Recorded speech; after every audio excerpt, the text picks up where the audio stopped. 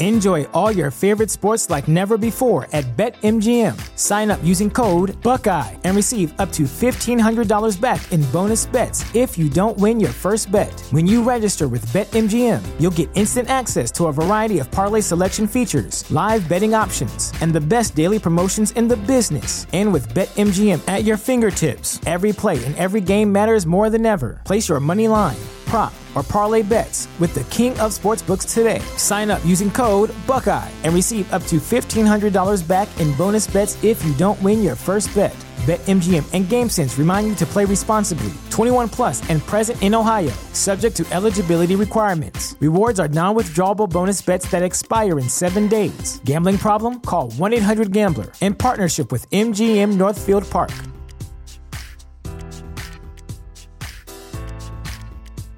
Say goodbye to your credit card rewards. Greedy corporate mega stores, led by Walmart and Target, are pushing for a law in Congress to take away your hard-earned cash back and travel points to line their pockets. The Durbin-Marshall credit card bill would enact harmful credit card routing mandates that would end credit card rewards as we know it. If you love your credit card rewards, tell your lawmakers, hands off my rewards. Tell them to oppose the Durbin-Marshall credit card bill.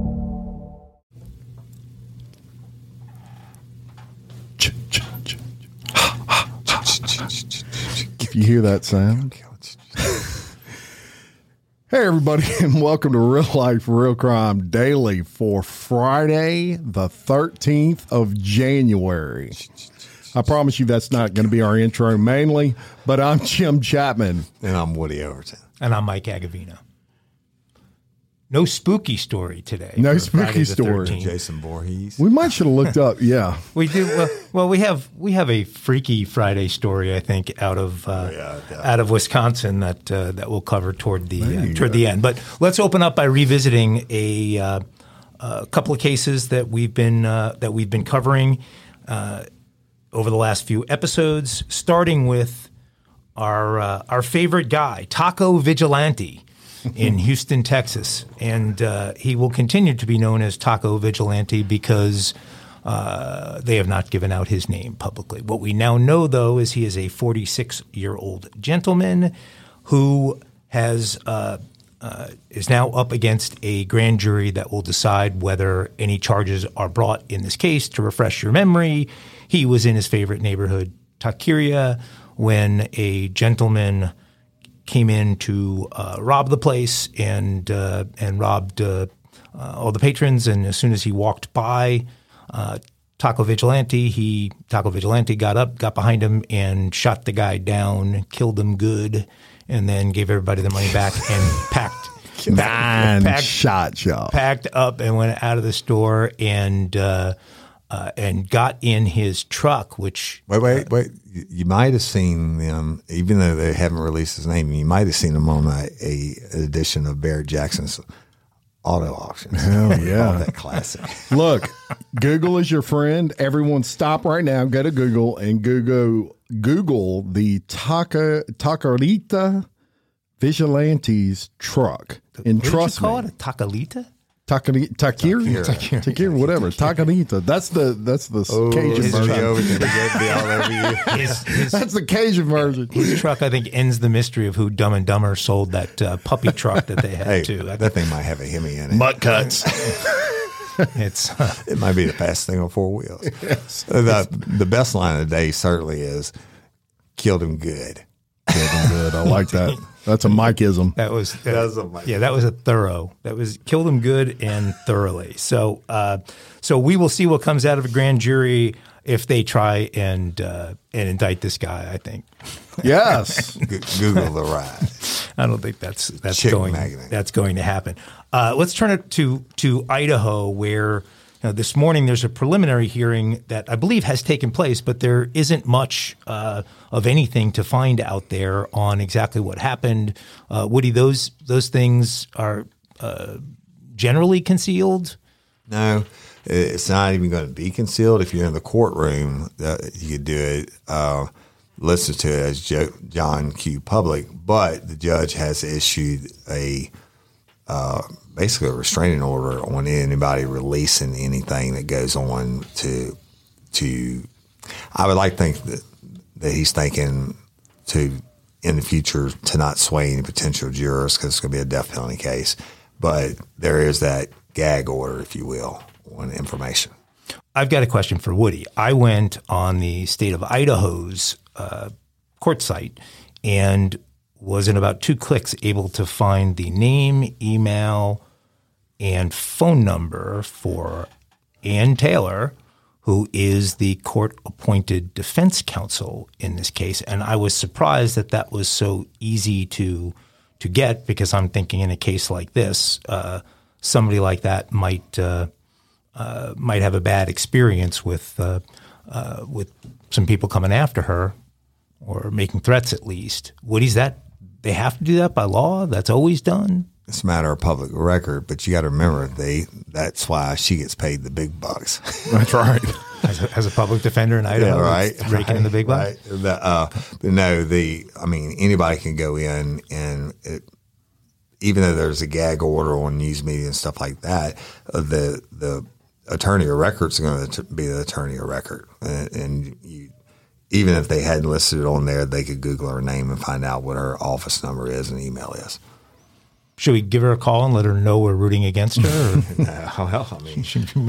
She's gotten a few of those calls. She probably likes the attention. She's going to get future clients out of it. And, it's also one bit of information that we haven't brought up in the Idaho killing is that has come out since our last episode on that is a woman who says she once went on a Tinder date with Kohberger and claims he was very pushy. And now she wonders if it could have been different. So, it doesn't surprise me at all as we dig back into his background that he would go on a Tinder date, number one. Not hating on Tinder, but, come on, man. It will not surprise. What happened to picking a chick up in a bar? Right, yeah. And Am I just old? Getting the number written on the right, napkin, right? Yeah. Instead of punching the cell phone. I was go on the record saying, I don't know if they can find it or not, but they're going to dig into his ass and his past deeply, and he's got more bodies on him than these 4. I don't believe this is his first time to kill. We shall see. Our next story is a story we unfortunately read about all too often. This case involves a pit bull attacking a 7-year-old girl. So a Louisiana man whose pit bull attacked and killed a 7-year-old girl has been charged with negligent homicide. In a statement, East Baton Rouge Parish Sheriff's Office, Eric Lopez is the owner, allowed the dog to roam free in a Baton Rouge neighborhood.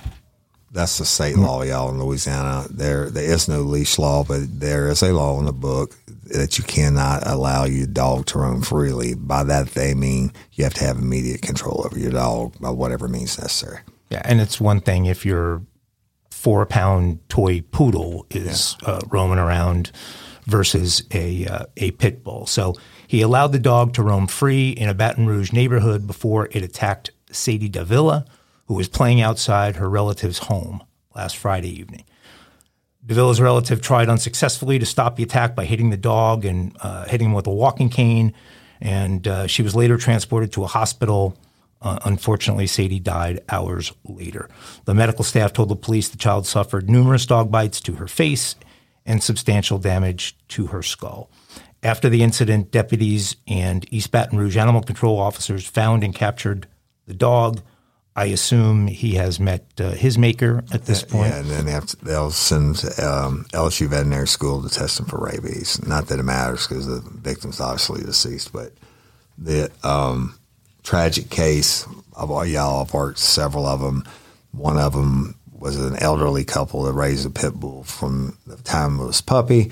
They were out in the yard. It was getting dark. The husband tells the wife to go put him up in the pen for the night. And on the way, she's dragging him by the collar. She trips and falls, and the pit bull, for whatever reason, attacks her. Husband describes it as he could see meat flying off of her. He's an elderly man. He's trying to pull the dog off. Every time he'd get him off, he'd lose his strength, have to let the dog go again. He would attack her again. Ultimately ended up killing her. Had another one, a 7-year-old boy, that it was his parents' dog, and they turned on him for no reason and killed him. I mean, this guy's 20 years old, this Eric Lopez. He was not even home when this happened. So he told investigators he wasn't home during the incident and that he regularly left the dog outside and unrestrained, according to police reports. He was booked. In an email to local families, the Baton Rouge Parish School Superintendent, Cito Narcissi, wrote that Davila was blossoming in the dawn of her life, an education with so much promise awaiting her. It's difficult to comprehend the enormous pain and remorse her family and friends are experiencing in the wake of this tragedy. How many more times? I mean, this is... Wait, hold on, because I want to say something on this before you get into that. Number one, look, people who aren't pit bull owners don't understand pit bulls. Most, 99% of pit bulls are some of the most loving animals you'll ever find in your life. Now, that being said, they get the bad press a lot of times because of their look. Okay, they're intimidating when you look at them. But I guarantee you there's probably 1,000 of our listeners right now that own pit bulls. Yeah. And including my best friend. Yeah. It is no different. Now, it is no different than owning any other dog. You need to be responsible. This guy was totally irresponsible, and it resulted in the killing of a 7-year-old girl. I'm not focusing as much as it being it could have been a German Shepherd. It could have been a Doberman Pinscher. It could have been a Rottweiler. It could have been a Dachshund. It doesn't matter. First of all, you don't let any dog run free without having a leash or a fenced-in yard or something like that. But a pit bull is certainly a little less predictable than most breeds, as would be a German Shepherd or a Doberman or something like that. So we're not hating on pit bulls necessarily here, or pit bull owners. I am. Well, Mike is. Mike don't like the pit bulls, y'all. Yeah. But I know a lot of owners of pit bulls, and I've known owners that had them for 15 years and they never done nothing but leg, a face, and stuff like that. But I've also known German Shepherds to attack people. Yeah. I've also known Huskies to attack people. So it's just larger breeds are going to naturally do that. And it's the dog's disposition. My best friend Mitch Waller has one named Esmes, and she will sit in my headquarters and watching football, and she'll sit with her head on my knee for 2 hours. Never asked me to pet or anything. Absolute love, right? But you let another female dog come around, when she's there, my females are there, she will kill him. She won't mess with a male dog, but she will absolutely, you cannot control her. She attacks females, so we keep them separated, right? But she also, if there's a deer on TV, she tries to attack the TV. Guys, but not knocking pit bulls. I mean, it's just... There's a grim reality, though. Yeah. Over 80% of these cases involve pit bulls, right? That specific breed. And oftentimes, it's a dog who for 7, 8, 9, 10 years has been the perfect family pet. They've never witnessed an instance of that kind of behavior, and something triggers the animal, and boom. So the lady I told you about, the elderly lady, they raised the pit bull from a puppy, and one day it killed her. But you can't say, I mean, that's like saying Smith & Wesson's pistol is more dangerous than a Glock. Shit happens. It was horrible. It's a tragedy, and it shouldn't have happened. Right. It should have taken more care and responsibility. Yeah, no one's saying that this guy doesn't deserve everything he's getting for the stupidity of letting your dog, period, roam all over a neighborhood. He feels horrible about it, but it's not going to bring that baby back to life. Well, what will he get? Negligent. I'm sure some type of negligent homicide. And let me say this on that stat, that 80%, and that's probably a true stat. I haven't vetted it, but I've never known Mike to give me untrue stats.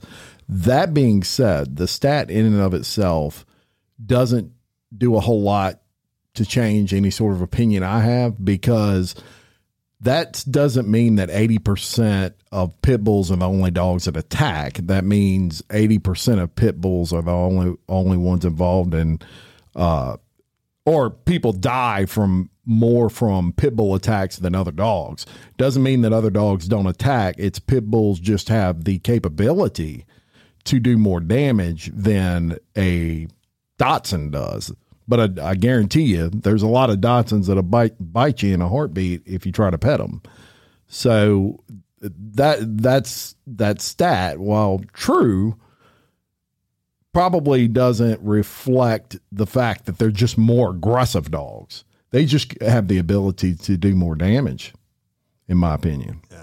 S-Mess is definitely strong. But I'm not defending this at all. And I want to be clear on that. So a mitigating stat might be looking at what dog breed has the highest attack rate, which does not take into account whether the person they've attacked has died or not. Mm-hmm. Would that be fair? Sure. Okay, so let's ask. Possibly. I mean, again, you got to look at what's reported. If a Dachshund bites you, you're probably not even telling anybody. It's just a snap, right? It's just you wash off your little 2 bite marks and you go about your business. Well, I guess the good news in the data is that only about 10% of the time does a pit bull attack result in death. Mm-hmm. Which I would have thought that was higher. But let's put it this way. Pit bulls were responsible for 3,400 attacks in this period, and the number 2 breed for attacks was a Rottweiler. Beautiful dog, by the way. At 500. So 7 times more likely to attack than the second most attacking breed.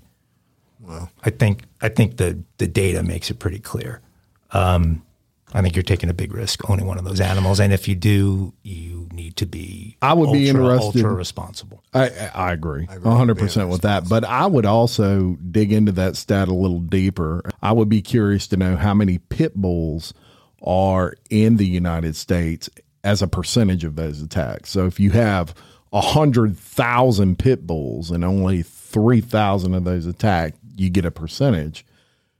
We're doing the per capita thing. We're doing the per capita thing. It would tell. I mean, because your stats going to go up more as a weighted attack. If you have, 1 million dogs out there, and then the other breed like Rottweilers, you might have half that breed. I failed stats, but I think your point is a good one. Statistics, my favorite class. I think the point is not only valid, but I'm pretty sure we're probably the only people in the history of the world that ever try to make that point. Look, I'm outside the box. I lost my 15-year-old Brussels Griffon this week. Who I can tell you. The stats on him would be 0 and 0, and about 25,000 licks in between there. Yeah. So, it's a horrible story. Get yourself God a Brussels family. Stay away from God those bless pit that bulls. family. Okay. Let's move on to our lead story. Love our pit bull owners. Let's leave the pit bulls alone now, and Jim and I will continue to debate statistics on dog attacks here in subsequent episodes. Shout out to Astepro for sponsoring this episode and providing us with free samples. My allergies are throwing my whole morning off. Do I sound different to you? A little bit. You sound like it's that time of year there, bro. I sound different to me. I feel like I'm in a submarine. Yeah, well, have you tried Astepro? It's faster, bro. All right? Astepro is the first of its kind nasal allergy spray. It is the fastest 24-hour over-the-counter allergy spray. It starts working in 30 minutes while other allergy sprays take hours. Astepro is the first and only 24-hour steroid-free allergy spray. Astepro delivers full prescription strength, indoor and outdoor allergy relief from nasal congestion, runny and itchy nose, and sneezing. Hey, I use this, and you should too, Jim. Last weekend I planted my garden, and it's that time of the year, and my allergies really kicked up with it, right? I use Astepro every time my nasal allergies flare up, and I'm always amazed at how fast I'm back in the game, down on those roads, playing my stuff. Get fast-acting nasal allergy symptom relief with Astepro. Go to AsteproAllergy.com for a discount so you can Astepro and go today. ASTEPRO allergy.com. It's faster, bro. Use as directed for relief of nasal congestion, runny nose, sneezing, and itchy nose due to allergies. Astepro and go. Enjoy all your favorite sports like never before at BetMGM. Sign up using code Buckeye and receive up to $1,500 back in bonus bets if you don't win your first bet. When you register with BetMGM, you'll get instant access to a variety of parlay selection features, live betting options, and the best daily promotions in the business. And with BetMGM at your fingertips, every play and every game matters more than ever. Place your money line, prop, or parlay bets with the king of sportsbooks today. Sign up using code Buckeye and receive up to $1,500 back in bonus bets if you don't win your first bet. BetMGM and GameSense remind you to play responsibly. 21 plus and present in Ohio, subject to eligibility requirements. Rewards are non-withdrawable bonus bets that expire in 7 days. Gambling problem? Call 1-800-GAMBLER in partnership with MGM Northfield Park.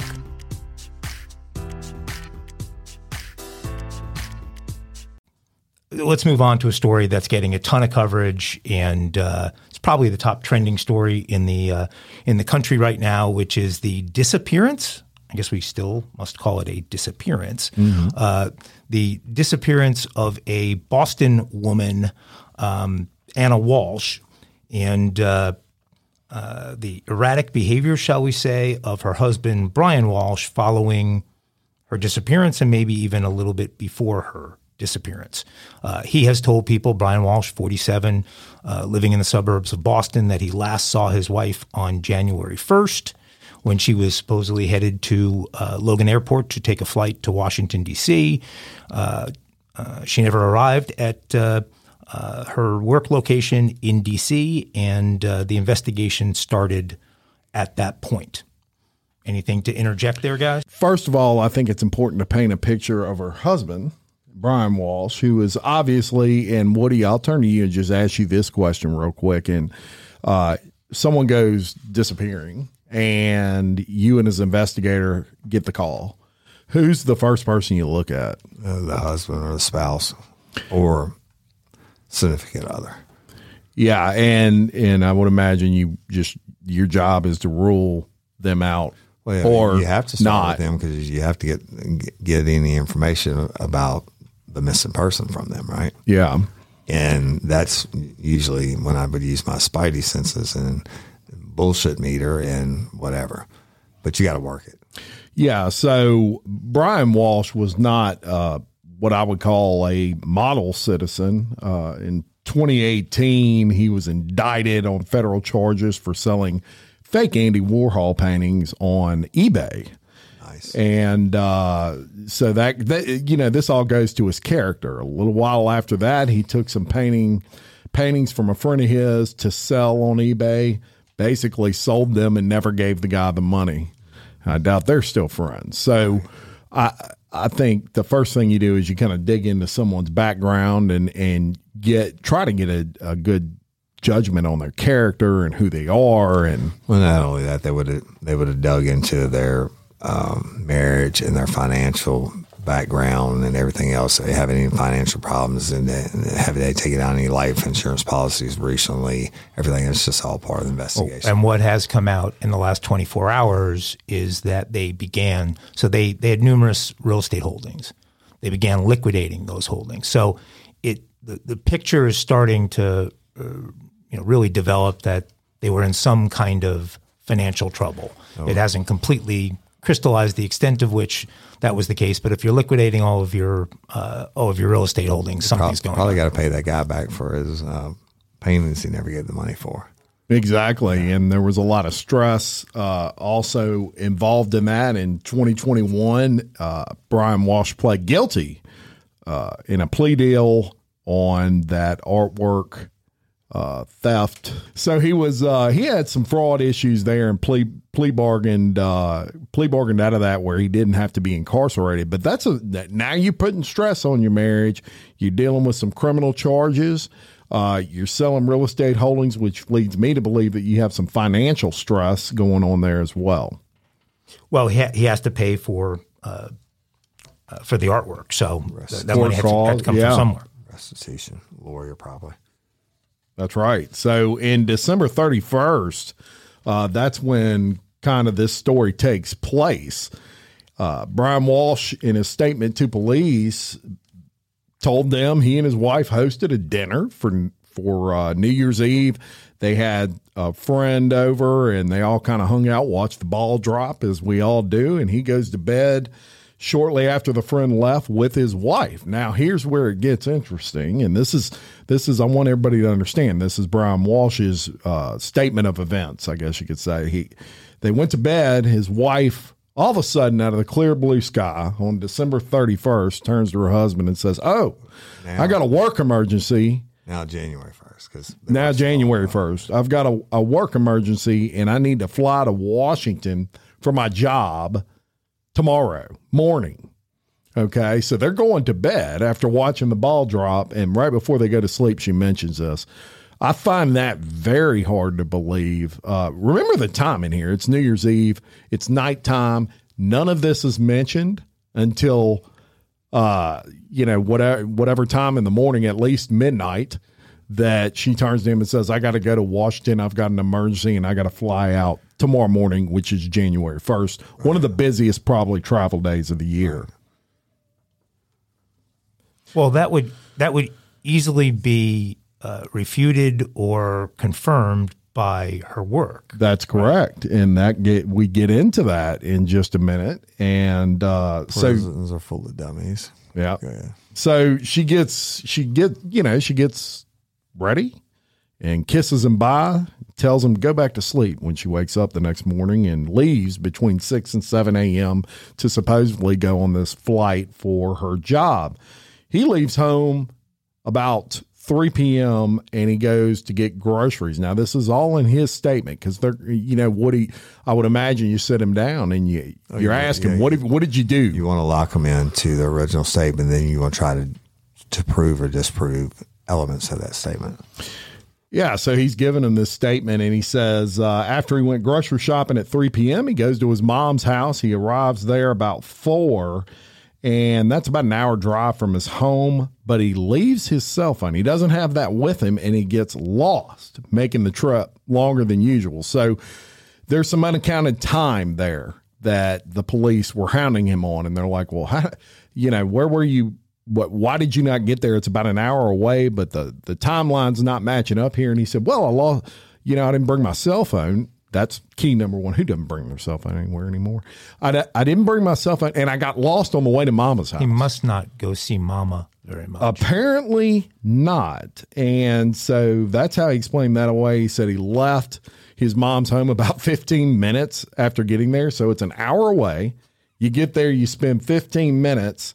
And he said then he had to go run errands for her, pick up some medicine and stuff like that from CVS and Whole Foods to get some food. And he got home about 8 p.m. that night. Now, that was January 1st. That was the day she supposedly went on her trip, and the last time anybody ever saw her.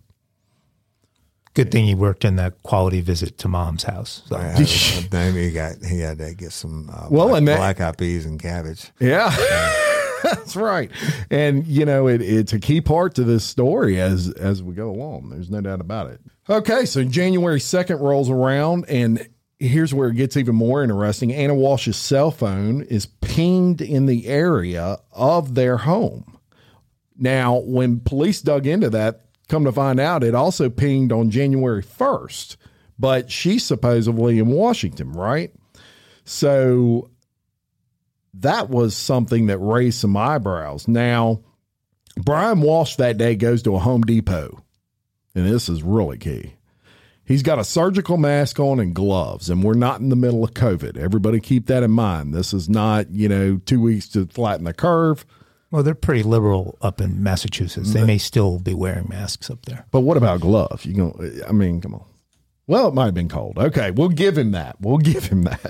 So he gets $450, y'all, in cleaning supplies, mops, buckets, tarps, tape, $450 worth, and he pays for it with cash. Yeah.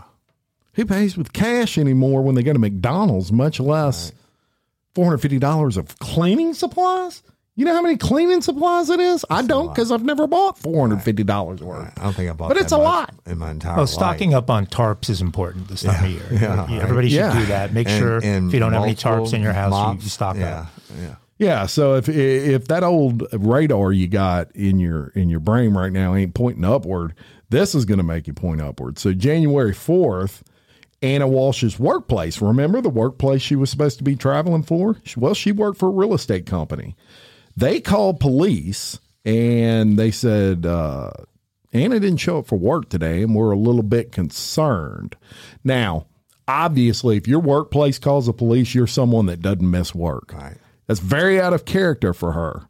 So they call the police, and the police go to the home to make what they call a well-being check. And Woody, is that a common thing that y'all would do? Is these well-being checks? Welfare checks every day. Somebody, whether it's a work or a family member from out of state that hadn't heard from somebody in however many days, and they normally talk on those days, and yeah, that's a common thing. Yeah, they take them very serious, right? Yeah, I mean, you never know what you're going to get. 99% of them are bullshit, but every once in a while you get that 1% where, it's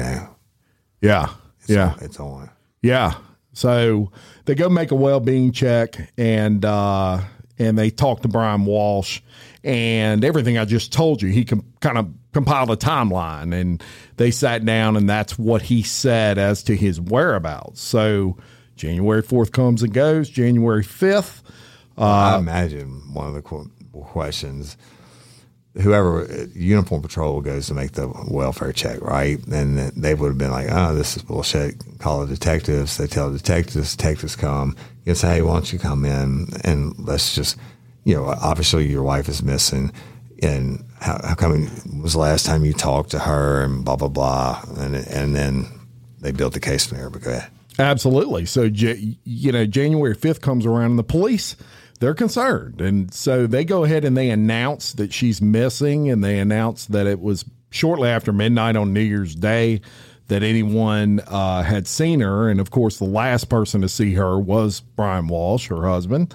And then January 6th, they decide they're going to launch a massive search. Now, that included K-9 officers, search and rescue teams, and they lived in an area that was wooded. So, it wasn't the easiest search in the world. They had to have several teams do that, and that's what they did. They searched for her, and in the meantime, this is really interesting, 6 investigators are tasked with basically watching surveillance video of everywhere that Brian Walsh said he was.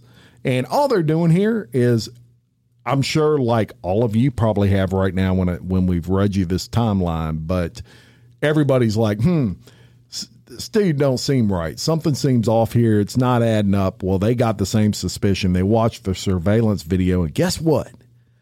They don't see him on any video on Whole Foods or CVS on January 1st, as he had told them. Lie number 1 busted. So, what do you say something a lot, and that is, what doesn't ever change? The truth. The truth never changes. So, he's already going to have to explain that one away, but that was enough. That was enough for them. They realized, boom, we got him dead to rights. He lied to us, and on January 8th, they arrest him and charge him with misleading a police investigation. Right. Absolutely the correct thing to do. They gave him enough rope to hang himself. He's obviously no criminal mastermind. At some point, when you have enough that you believe it's him, you have to, in effect, arrest. And I've done it a lot of times, y'all, like Screwdriver Red. I arrested him for obstruction we had no body or anything else, but they arrest him. One of the reasons you arrest him is you figure if you put those shiny bracelets on, they might be more apt to talk and or change facets of their story that they know they've screwed up on. The other thing is when you do that, you'll get people to come out of the woodwork and tell you information about this character. Yeah, so they arrest him. He gets arraigned in court, and as is common in every case in the world, he pleads not guilty. You never plead guilty on an arraignment, right? And, so investigators, they start looking, and they're kind of in a pickle here because they don't have a body. They don't at this time have any smoking gun evidence, but they start questioning a lot of events that Walsh said take place because her car is still at the house. But they can't find any evidence of her leaving the house with a Uber or with a rideshare company of any sort. So they get a search warrant, they search the house, and they find blood and a bloody knife in the basement. Holy crap. Yeah. Why do you have a bloody knife and blood in your basement? I mean, I don't think we all need to be Woody Overtons to figure that one out, right? So the judge sets the bail at $500,000 cash, and the next hearing set for February 9th on that particular case. Is that because the judge knows Walsh deals only in cash? It could be. Yeah, he don't use debit cards. He swore off credit. Yeah, for sure. Woody Overton prediction is he killed her wherever he killed her, took her to the basement, and practiced home carving, if you will, cut her up, dismembered her, used tarps, and they'll find her somewhere. If you watch Yellowstone, they'll find her at the train station. And let me ask you this, Woody. Let me ask you this. This is not making light of it. I feel for her, but fuck him. So even though all the evidence or all the timeline I just read to you, if it is not screaming this dude did it, I don't know what will. But all of that being said, how important is it from an investigator standpoint to have a body and an evidentiary standpoint? That's a really great question. It goes back to the old joke about what was that lawyer in the wheelchair? Ironsides did the is doing his closing arguments or calling a witness. The body was missing of the spouse, right? And he said when he went to call his next witness, he called the victim's name, the spouse's name, whatever, Mary Jane. And I'll call the next witness Mary Jane Jackson. And everybody's like freaked out, and everybody looks at back to the door for the door open. Everybody looked except for the accused. He looked straight ahead because he knew that bitch wasn't showing up. Yeah. Right. But they've gotten away with it. It used to be they wouldn't prosecute without a body. Now they will. Yeah. But they're going to find her. They're going to find whether the seasons are going to change and people are going to get back out in the woods or whatever. He went somewhere known to him, not far away, maybe somewhere in between his mother's house, wherever. Maybe he went the other direction. It doesn't matter. Somebody's going to find her. They're going to find her remains, and they're going to tie him in. What I should have said earlier is what I want to say before I forgot was them arresting him on the obstruction or whatever they call it. At some point, you have to do that to try to get more information out of him and confront him on everything that you have. But it also becomes a public safety concern. If you truly do believe he killed his wife and you leave him out on bond, then he kills somebody else. You're responsible. Right. And last thing I'll say on this, but we pretty much covered, up to the present time. But you mentioned maybe somewhere in between his mom's house and his house, and it's strange you mentioned that because you're absolutely right. The police were looking for a connection. They think something was strange about when he went to Mama's house because he was only there 15 minutes. He claimed he ran these errands that he didn't run. Did they ask Mom? Did he ever show up? He was there for 15 minutes. But the problem was he told them he went to CVS and Whole Foods after, and he's not on any video. So where was he? The reason I'm asking that, and I wonder if it's childhood home, because the bad guys, when they get away with it or getting away with it, always, or if they're on the run, always 99.9% of the time return to an area that's safe to them that they know. And certainly if I'm going to dump a body and I grew up in that house and I knew, the canyon in the backyard, he's playing whatever. He dumped that body somewhere that's known to him. Well, he had time enough to think about it. If he had time enough to cut her up in the basement and wrap her in her tarps, he had time enough to think, I used to go deer hunting here and I know there's a thicket, da-da-da. Yeah. And they did search a dump site, I guess, where they dump trash and stuff around his mother's house. And they found a hacksaw blade with some blood on it and some blood in the area. Now, no body, but if they come awfully back coincidental. They come back and it's her. No such thing as coincidence. And if they come back and it's her DNA on it, I'm sure they'll prosecute him with the murder. With a certain amount of blood is only a certain amount of blood is in your body, and you got blood in the basement, you got blood in the woods, and both DNAs come back to be hers. He puts himself in the area, going to mom's house for cornbread and cabbage and black-eyed peas, whatever. Stays 15 minutes. They're gonna do his ass. Yeah, we'll I think be featuring him on a dumbass criminal episode of Bloody Angola. 100%, and I think that the fact that he lied about that particular time and that particular day, to me, if I were an investigator, I would say, well, there's the time and the day, because that's where he lied, and so he's lying for a reason. And the reason is he was hiding a body, in my humble opinion. Yeah, there are a couple other circumstantial things.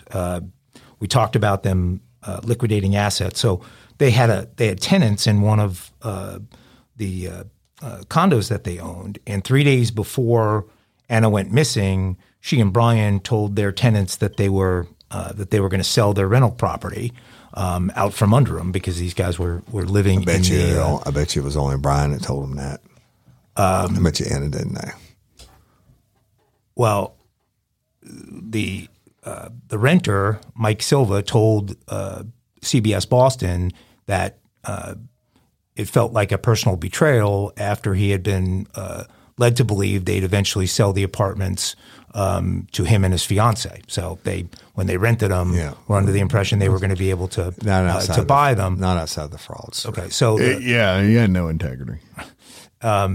So they got into a heated argument about this, and they were considered close friends prior to that. So after cooling off, this guy Silva sent Brian a text wishing him a Happy New Year. He received a reply on January 2nd. It said, "Happy New Year. Sorry for the delay. I misplaced my phone and my son just found it."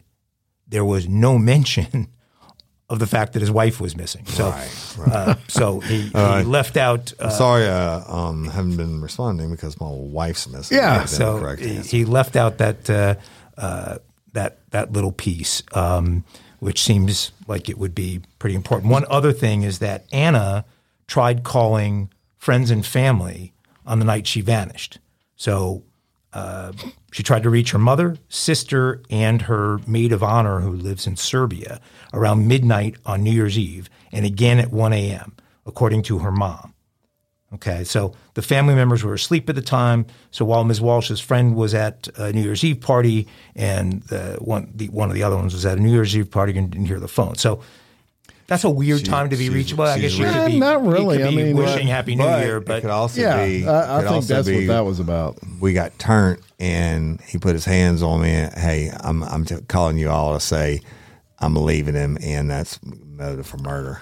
Could be. My personal feeling is my wife calls her mom on New Year's Eve at midnight.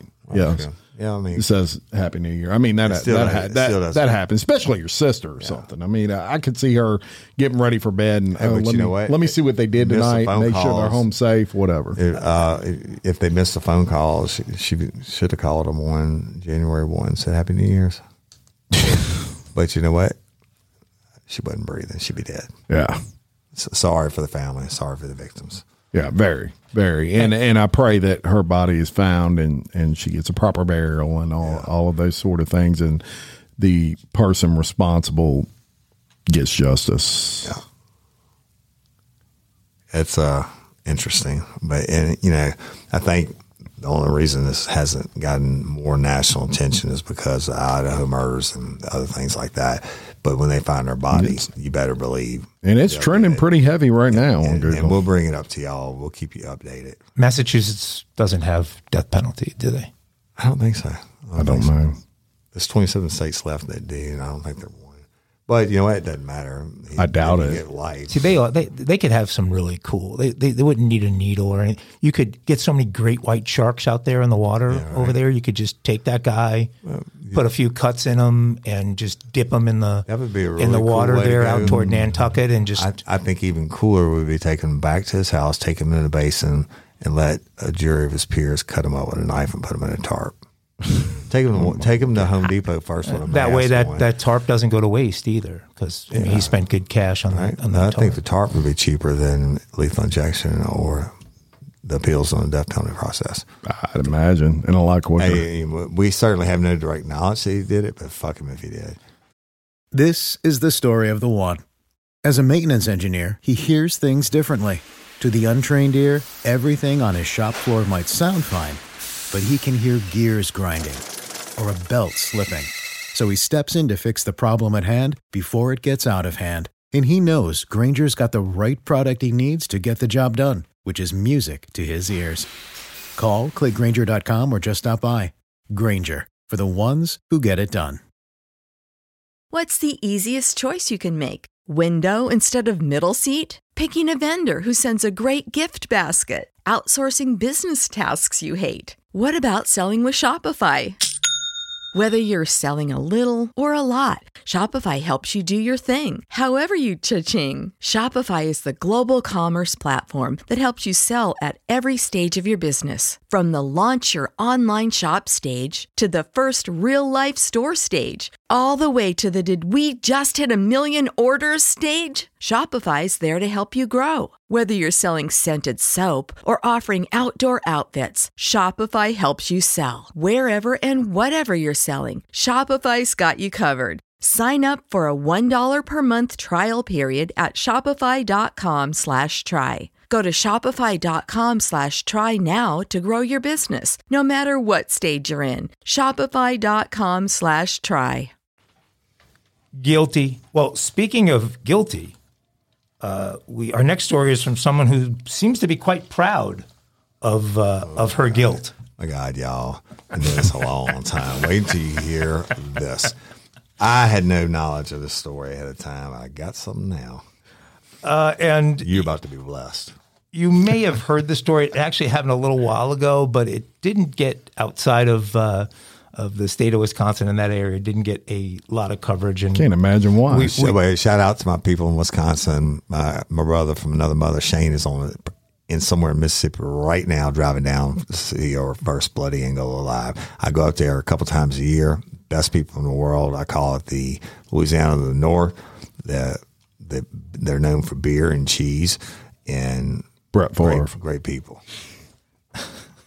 There are great people in Wisconsin. There also are, I don't know why, a lot of strange things. Green Bay area especially, a lot of strange. Cheese heads in Green Bay. A lot of strange stuff. I wonder if that tracks Vince for Lombardi. good Packer years, bad Packer years. And this obviously would be a bad Packer year, so that would maybe coincide with this. But this woman who changed her name to Taylor Shabusiness. Just right there, it just gets stupider from there. Shabusiness.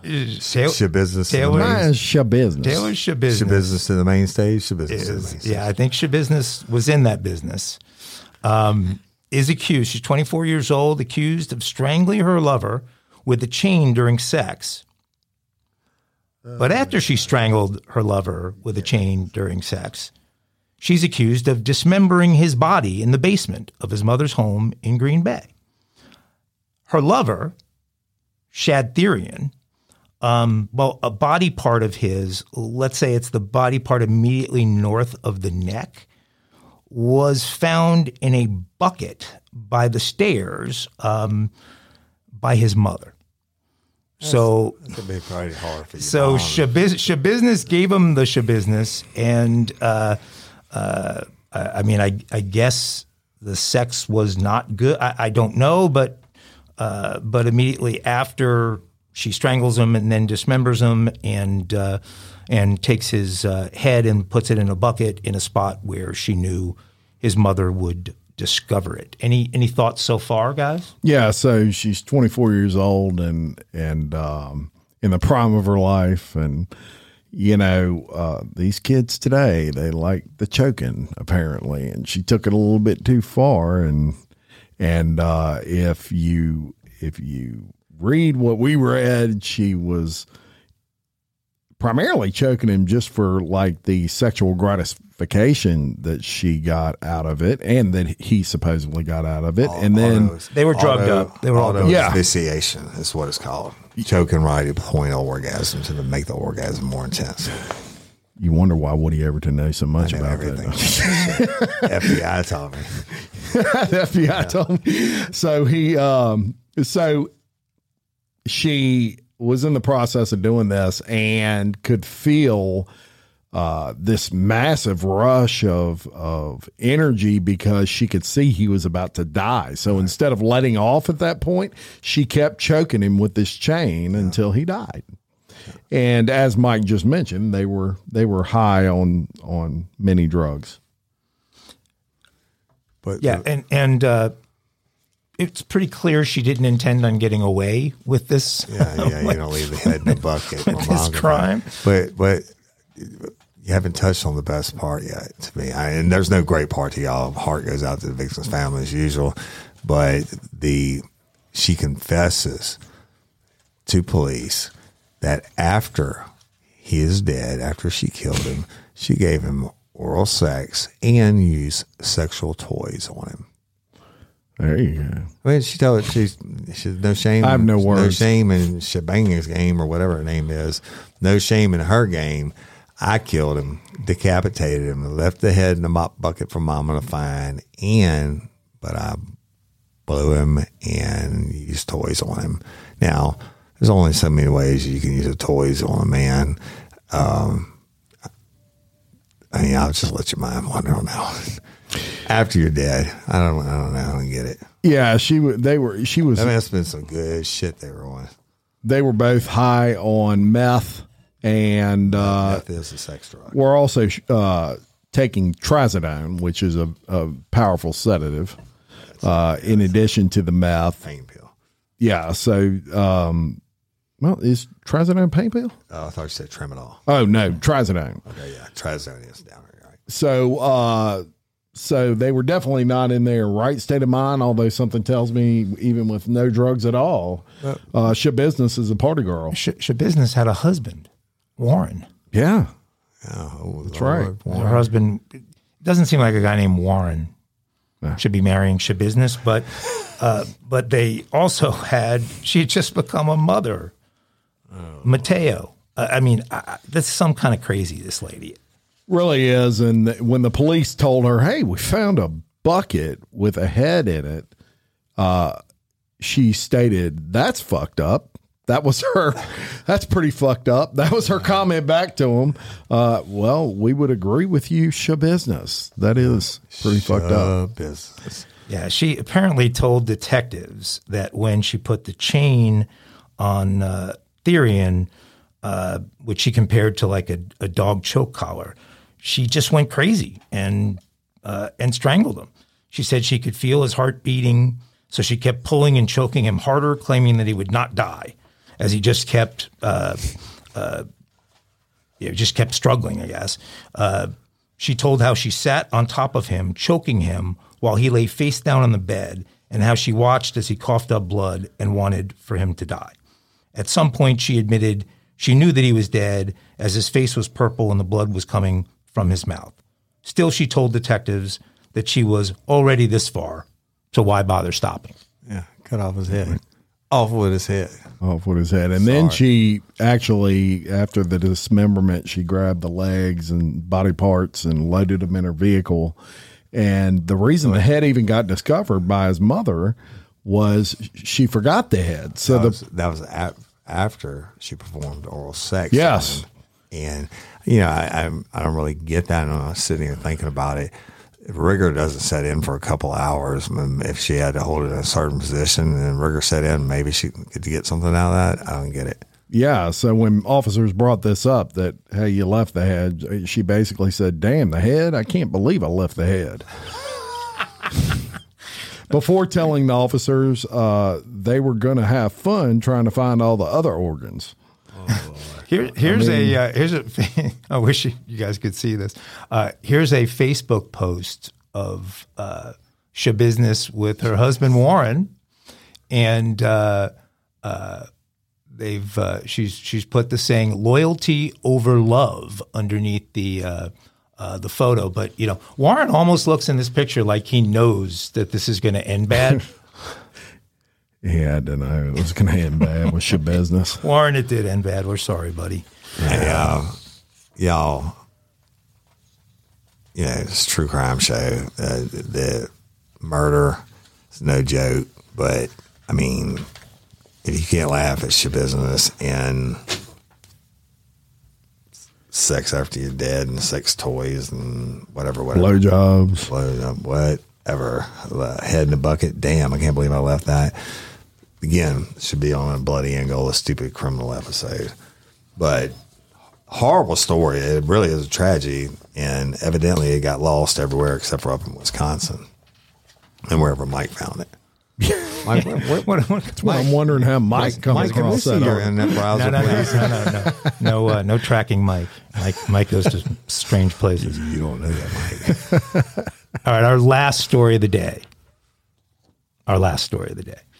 And if you're in this part of the country, you are probably familiar with the New Orleans mayor,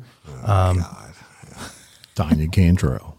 LaTanya. LaTanya has her detractors. She also has her fans. She was elected into office, and New Orleans has a significant crime problem. When you, I don't know if that's a surprise to you out there, but New Orleans will make most lists on violent crime, murder, et cetera, that are out there. Certainly on a per capita basis, but oftentimes just on the raw stats. And so our mayor in New Orleans has drafted a new plan to fight crime, and she's made her first major move by creating a task force. That's love. That is pure glitter for the public. That's exactly right. Are you saying that you've never seen task forces? No, I've been on tons of task force, but they're only developed to appease the public. Yeah, you know why she developed a new plan? Because our old fucking plan wasn't working. That would be exactly right. So and I'm going to create a task force. There are a lot of people on this task force. I won't bother reading all of the people on this task force, but there's an old saying that a camel is a horse designed by a committee. Yeah, right. They're not going to get it. You know why they publish all that? Because when this task force doesn't work, she's going to blame it on all of them. Task force members. Now, and I will say, look, obviously, and I'm no defender of Mayor Cantrell, but I will say a task force is one thing, and that's acknowledgement that there's a problem. If you can't, of course, she couldn't run away from the problem. It's glaring, and I'll tell you, that's a task force that is basically labeled as a violent crime task force. They have a lot of issues that even aren't violent crime related. Believe it or not, they've had 493 break-ins into vehicles in New Orleans already this year. And we're 493. I know about 4 friends that went to basketball games and things like that and had their windows shattered. Mm-hmm. We know some. Yep. Personally. So you can't even park in New Orleans at night without worried about your car getting the windows busted out of and ransacked through. So that's also a problem. Even the nonviolent aspects of crime in New Orleans are ridiculous, but it's going to hurt tourism. It's going to hurt. Well, that's why she did the task force thing, is to try to appease the conventions coming in and all that. 100%. If your community's deemed as unsafe and you're the size of New Orleans and that is what you rely on to function, it's a problem. I was told in an interview I did on another podcast that there were 1,900 officers on NOPD just 5 years ago, and today there's less than 900. So they got half the number of cops on the street they had just a few years ago. One of my oldest Facing double the amount of crime. One of my oldest rider dies. I'm not going to say his name, but he's a captain over the 8th District. And he was there through Katrina and everything else, and he and I worked uniform back in the day. And, I mean, it is what it is. It's a shit show. Yeah, I was showing an overlay of the murders at that point in 2022 in New Orleans, and they were concentrated in Certain wards, wards. 7th and 9th. So for listeners that don't know, like when I worked in the prison system, it took me a little bit to pick up on it. Male or inmates would holler at another inmate and be like, "Hey, you from the city?" Commonly slang for New Orleans. Yeah. What ward? So New Orleans is broken down into wards. And I don't know what this is broken down to everywhere else, but the city itself is divided into wards, and each ward has its own police precincts. Well, and the overwhelming majority of these murders were concentrated in that area, and I asked this former officer why, and he said, well, we used to have 45 or so narcotics agents. Today we have 2. Yeah.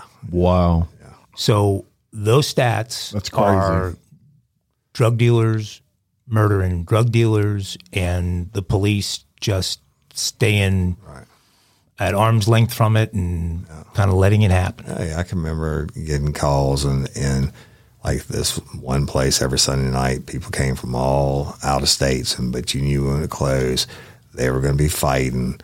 And I would tell my guys when we get the call at a certain time it came in every Sunday night, I'd tell them, not on the radio, but I told them, I said, you just take your sweet time getting there. You know why? Because when you get there and there's 5 of you and there's 600 of them and they're fighting, if it takes you 45 minutes to get there, They're tired at least. That's right. They're tired, and the body's on the ground. If it send them to the hospital or the morgue, and the other ones are stupid enough to be around, then they are. Yeah. Well, we wish the mayor good luck with her task force and offer up this suggestion. How about we hire some more police? Yeah, yeah. And I was supposed to be there. That's a story for another day. But I don't like her. Never liked her. And it is what it is. But you know what? I don't like Mayor Broome either. And I don't like the police chief of Baton Rouge. And he knows that. And he and I used to work together. But per capita, Baton Rouge is higher than New Orleans. And I'll even go on record as saying this. Woody and Overton and I both like Mayor Landry from Denham Springs, right? Yeah, he's a great guy. Great guy. But My favorite mayor, Gerard. all right. He's a great guy. Yes, he is. Well, time to wrap it up here, boys.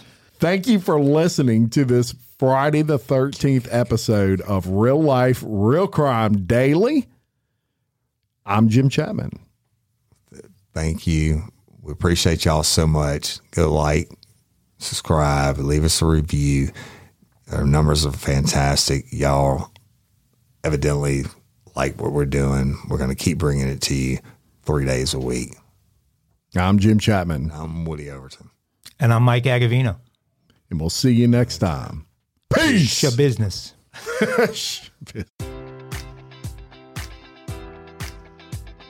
Enjoy all your favorite sports like never before at BetMGM. Sign up using code Buckeye and receive up to $1,500 back in bonus bets if you don't win your first bet. When you register with BetMGM, you'll get instant access to a variety of parlay selection features, live betting options, and the best daily promotions in the business. And with BetMGM at your fingertips, every play and every game matters more than ever. Place your money line, prop, or parlay bets with the king of sportsbooks today. Sign up using code Buckeye and receive up to $1,500 back in bonus bets if you don't win your first bet.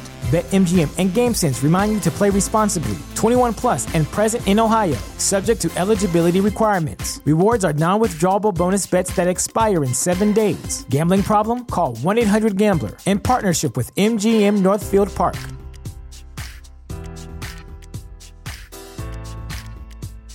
Ready for a career in behavioral health? Earn your online degree at Herzing University. Choose choose from health and human services, psychology, or social work programs. Gain the skills to work, coordinate, and manage nonprofits. Secure a bachelor's in psychology to study mental health, or advance your social work career through our online Masters of Social Work.